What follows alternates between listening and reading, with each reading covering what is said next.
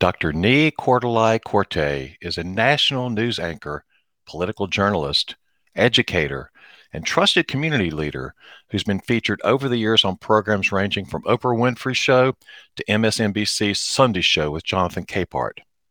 In his most exciting chapter yet, Dr. Quartey serves as the national anchor of the revamped, nationally syndicated and streaming Black Report on FoxSoul.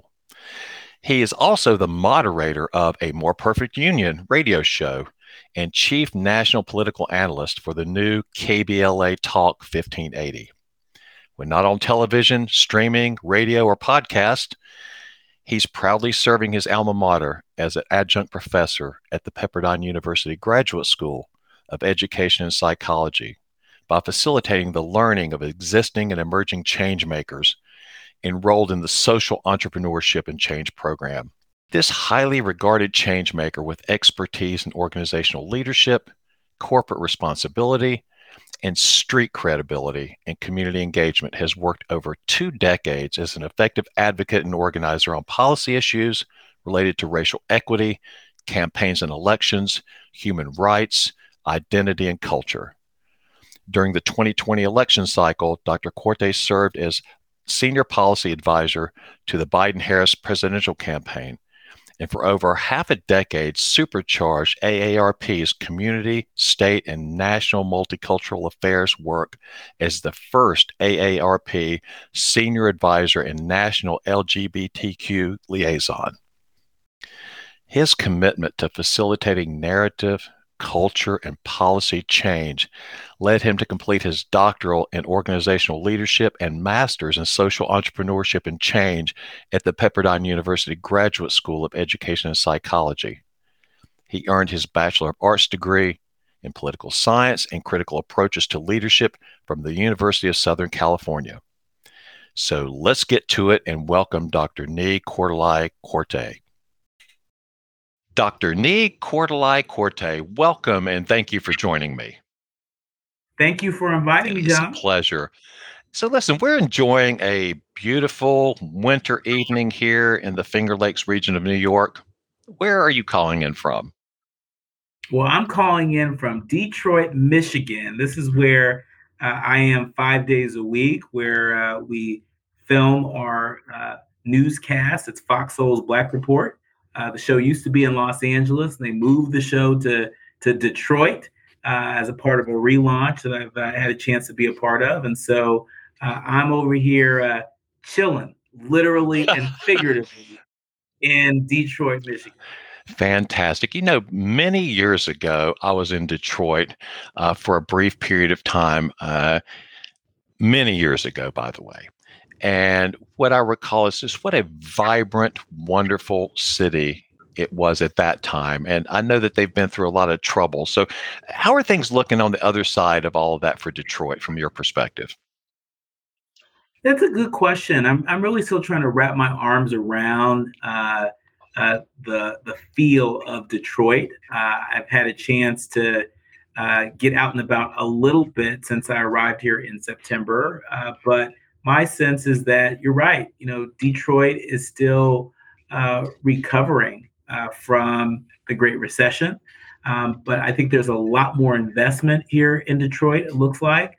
I know the tech industry has a presence here. Obviously, FoxSoul decided to relocate the show from Los Angeles to Detroit, in part because Fox Television wanted to be a part of this sort of resurgence of Detroit, of Greater Detroit. And so, I would say that there is some cautious optimism here.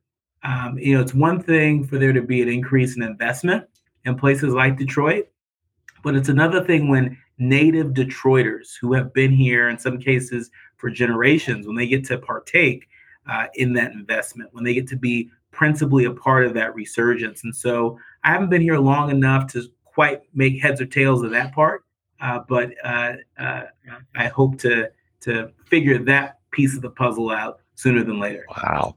You know, it sounds a lot like Change Management 101. The people who are subject to the change should be involved in it. Absolutely right. It's also organizing 101. Yeah. Making sure that the people that are most impacted by said issue, are principally a part of developing those solutions. And, John, I don't know if you know this, but, I've been an activist, most of my life. I started off as a student organizer when I was 13 years old. And so it's always been a part of my personal and or professional work. It is a part of what motivates me to pay it forward and to give back. And I want to make sure that your listeners understand that activism, can look a bunch of different ways. There's no one way to be an activist.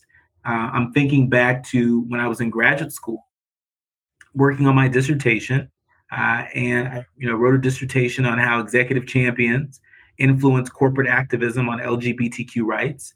And my dissertation chair, Dr. Farzi Majidi, who is now the dean over at the Pepperdine Graduate School of Education and Psychology, I'll never forget this. He said to me, "So, looks like we're going to write an activist dissertation." And I never heard those two words paired together. And so I use it as an example of the many ways in which people can flex their skills and their commitment and their values as activists. Wow. What a beautiful invitation. Thank you for that. Thank you. So you have such a broad portfolio of things that you have done and are doing and want to do. So I'm just kind of curious, with all of that going on, is there anything that stands out to you as something that you are working on or toward that really excites you? Well, I'm really excited about this chapter in my life and career.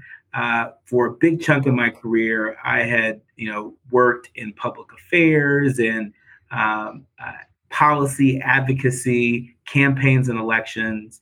And in fact, we actually met, way back at AARP when I was working in our community, state, national affairs division, advancing LGBTQ and other multicultural work.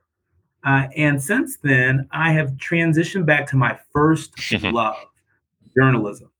There's no time like the present to speak truth to power. There's no time like the present than to be a part of the vanguard of folks that are able to cut through the noise when it comes to this epidemic of misinformation and disinformation that we see in our democracy and democracies around the world. And so, these days I'm having a lot of fun as a news anchor for FoxSoul's Black Report. Each and every day, 5 days a week, we get to take viewers on a journey across Black America, telling stories that maybe don't make other newscasts as they should. Stories that really help folks to see the humanity of the Black community in a different way. We pride ourselves in sharing sort of our views and our voice. And I've really had a lot of fun being a part of the relaunch of FoxSoul's Black Report. But outside of the studio, I enjoy the work that I'm doing at Pepperdine, my alma mater. I've been serving as a professor in the Social Entrepreneurship and Change program. That's been really fun. And I also serve on several boards, including most recently becoming board co-president of the Outfest board, which is investing in LGBTQ leaders and storytellers that are really making a major difference in the entertainment industry and beyond. And so, my portfolio, has is been it's a rich portfolio. It's a dynamic portfolio. But each and every day I wake up, and this is real talk, John, I feel that wow sensation. Wow, I get to do this with my life. I get to do this, for a living. I get to do this as a part of, doing my part to build a more perfect union. And it feels great. I feel energized by it. And the last thing I'll add, John, is each and every day I get to report on changemakers. I get to work alongside changemakers on various boards and various other efforts. And I get to do my part to educate the next generation of existing and emerging changemakers. And so, how could I not feel like I was living a meaningful life, given the portfolio that I have today? That is really, really powerful. And thank you so much for sharing that. And congratulations on the Outfest opportunity. That sounds really terrific. Thank Yeah, you. you bet. Well, listen. So let's dive in here a little bit because as you've described your portfolio and the work that you're doing and the things that excite you, it strikes me that you are very connected. And our theme for this episode is connection. And because you have such a diverse portfolio and wide-ranging kind of points of view, I'd be really interested in just in general, how do you think about or how do you experience connection in your own life? Oh, that's a great question. I think fundamentally, I see myself in the consciousness business. Through my journalism work, I'm able to raise consciousness by sharing information, by amplifying the voices of people in the arena that are doing the heavy lifting, by passing the mic to changemakers. I'm able to raise consciousness in the classroom in terms of exposing my students to different leadership models and leadership theories, and occasionally classroom speakers that are industry leaders themselves. I'm able to raise consciousness. And so ultimately, I think that is a very important ingredient when it comes to building connection. Building connection. It's being able to get to the heart of issues, but also being able to get to the heart of individuals. And oftentimes I talk a lot about our humanity. And I would be remiss if I didn't point out, that how much the murder of George Floyd in 2020, how much that really sort of shook so many folks across the United States and around the world. It awakened us. It awakened us. It raised consciousness around the severe acts of racial injustice that we see and other forms of injustice that we see. And it reminded us that it's on all of us to do our part. It may not look the same, but it's on all of us to do our part to raise consciousness. And so I really see that as a key ingredient to creating connection and maintaining connection. And so, I'm that experience is a part of really what led me back to my first love. I was doing very different work before that, and didn't feel like I was living out my God-given potential. I didn't feel like I was doing quite everything that I could do. And more importantly, I felt disconnected. And sometimes when you feel disconnected from yourself on like a soulful level, when you feel disconnected with that, some other folks might relate to, sometimes feeling like you're going through the motions in life, or feeling like you're doing work that isn't all that meaningful, or soul sucking, as some people might say. Others might even have said that Beyonce's hit "Break My Soul" was probably their theme song before they decided to do things differently. But the pandemic, I think it yielded a lot of unwrapped gifts if we were courageous enough to take self-inventory. It's amazing how when we long for connection, that process of finding connection and building connection can actually lead us to a more meaningful and fulfilling life. I know that was the case for me.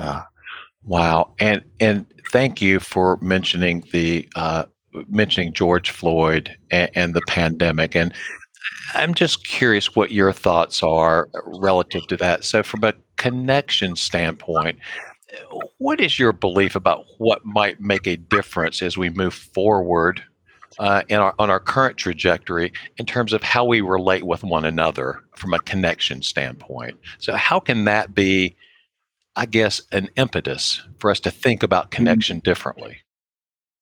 Yeah, well, I think first we've got to think about empathy differently. And I'm reminded of uh, a Greek philosopher that Dr. Maya Angelou used to quote often, Terence, uh, where Terence had said that, basically, I am human, therefore nothing human could be alien to me. I'll say it again, I'm human, therefore nothing human can be alien to me. And I think sometimes, we forget that, you know, our humanity is intertwined. Our skin colors may be different, our sexual orientations, may be, different. Our genders may be different if we subscribe to a gender at all. But at the end of the day, we're all human, and loss is loss. Watching a mother or father have to bury their kid, is something that most folks would agree. Parents shouldn't have to do, right? But we see too often that in certain communities that happens with great frequency, right? And so I think one of the uh, challenges that we will continue to have if we don't get a handle on it and raise consciousness is we're going to have a crisis of connection. And I think we got a dose of it during some of the darkest days of the pandemic. Technology is great. I love the latest apps and the latest mobile phones and all the other gadgets. Love those. But there's a point by which those gadgets create a separation, and where there is separation, it's hard to be in community. And I know that community could show up in different forms, but without community, without that connection to community, life can be pretty hard to live. And the last thing I'll add, John, is that when I say crisis of connection, I'm not, being overly dramatic. There's research out there of late that shows sort of the mental health crisis that we're experiencing in the United States and I'm sure other parts of the world. An epidemic in suicides, an epidemic in all sorts of mental health crises. I know my older brother James died by suicide almost 20 years ago. And I think about him often. And the healing path on that has been long. And one of the hardest thoughts to have to live with is how disconnected my brother might have felt, in the final moments of his life. And it's hard to sit with the fact that somebody that you were blood relatives with, somebody that you're close with, somebody who, in my case, he taught me how to ride a bike, right? That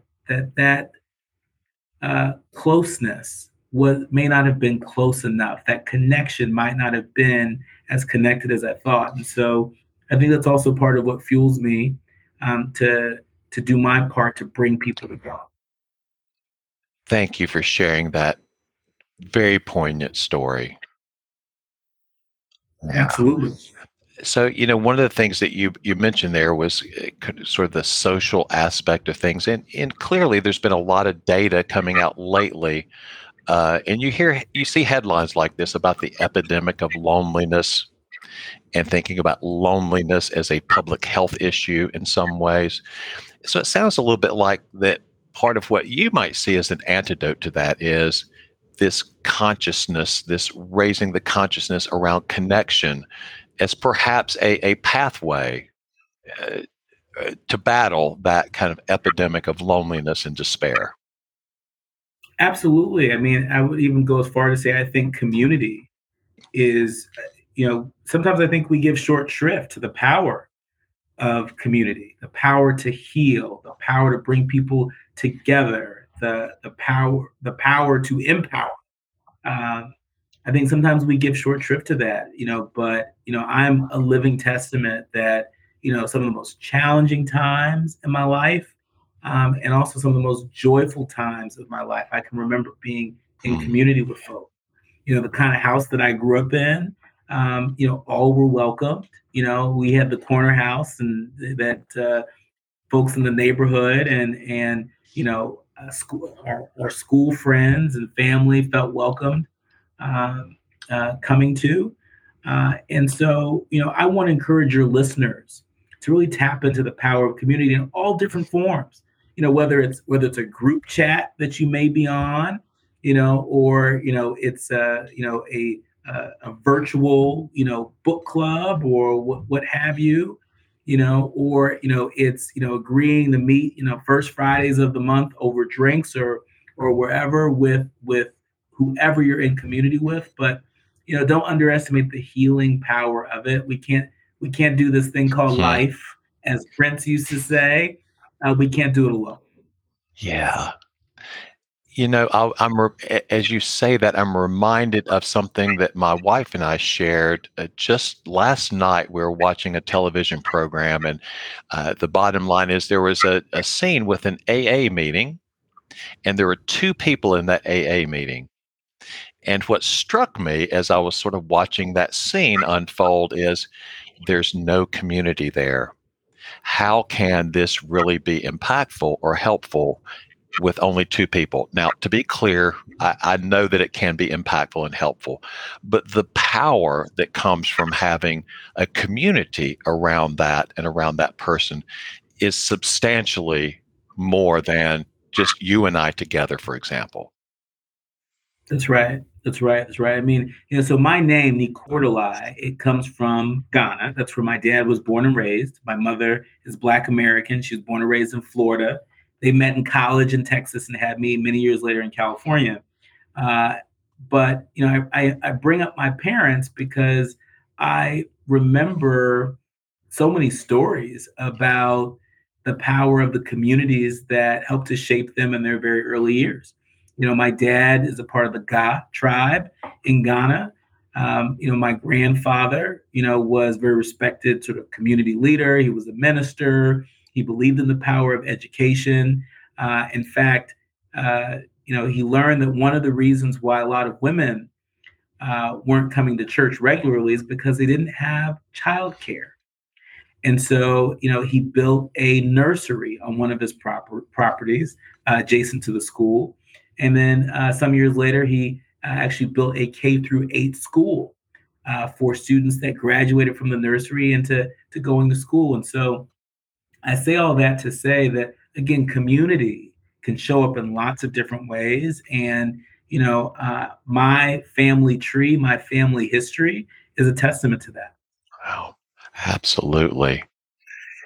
Well, listen, I am picking up a few things here from the conversation today. So I really, really appreciate this idea of there being more than one way to be an activist.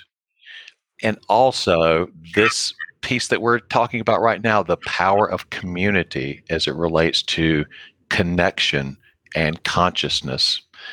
So thank you for that. You're welcome. And John, I'm reminded that uh, in college, in undergrad at the University of Southern California, one of the folks that was a mentor to me that I was in community with was his name was Willis Edwards, and he was on the national board of the NAACP. And one of the things that he said to us as young students, as young student activists, he made it easy. He made it less intimidating for us because he said, "Do what you can from where you are with what you have." And I've never forgotten that. That's remained an organizing principle that I govern my life by. Do what you can from where you are with what you have. And I think when folks lean into that, being an activist in whatever way, shape, or form becomes a whole lot less intimidating. It certainly does. And just hearing you say that out loud feels like it gives me a lot of freedom as well. So again, thank you for that. That is a wonderful way for us to wrap up for today. Well, thank you, John, and thank you for all that you're doing and the consciousness that you're raising on this podcast and beyond.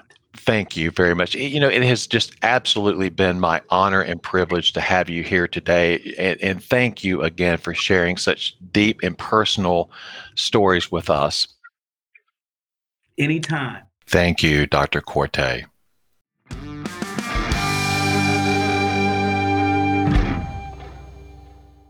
I'm really honored to have had this conversation with Dr. Nii-Quartelai Quartey.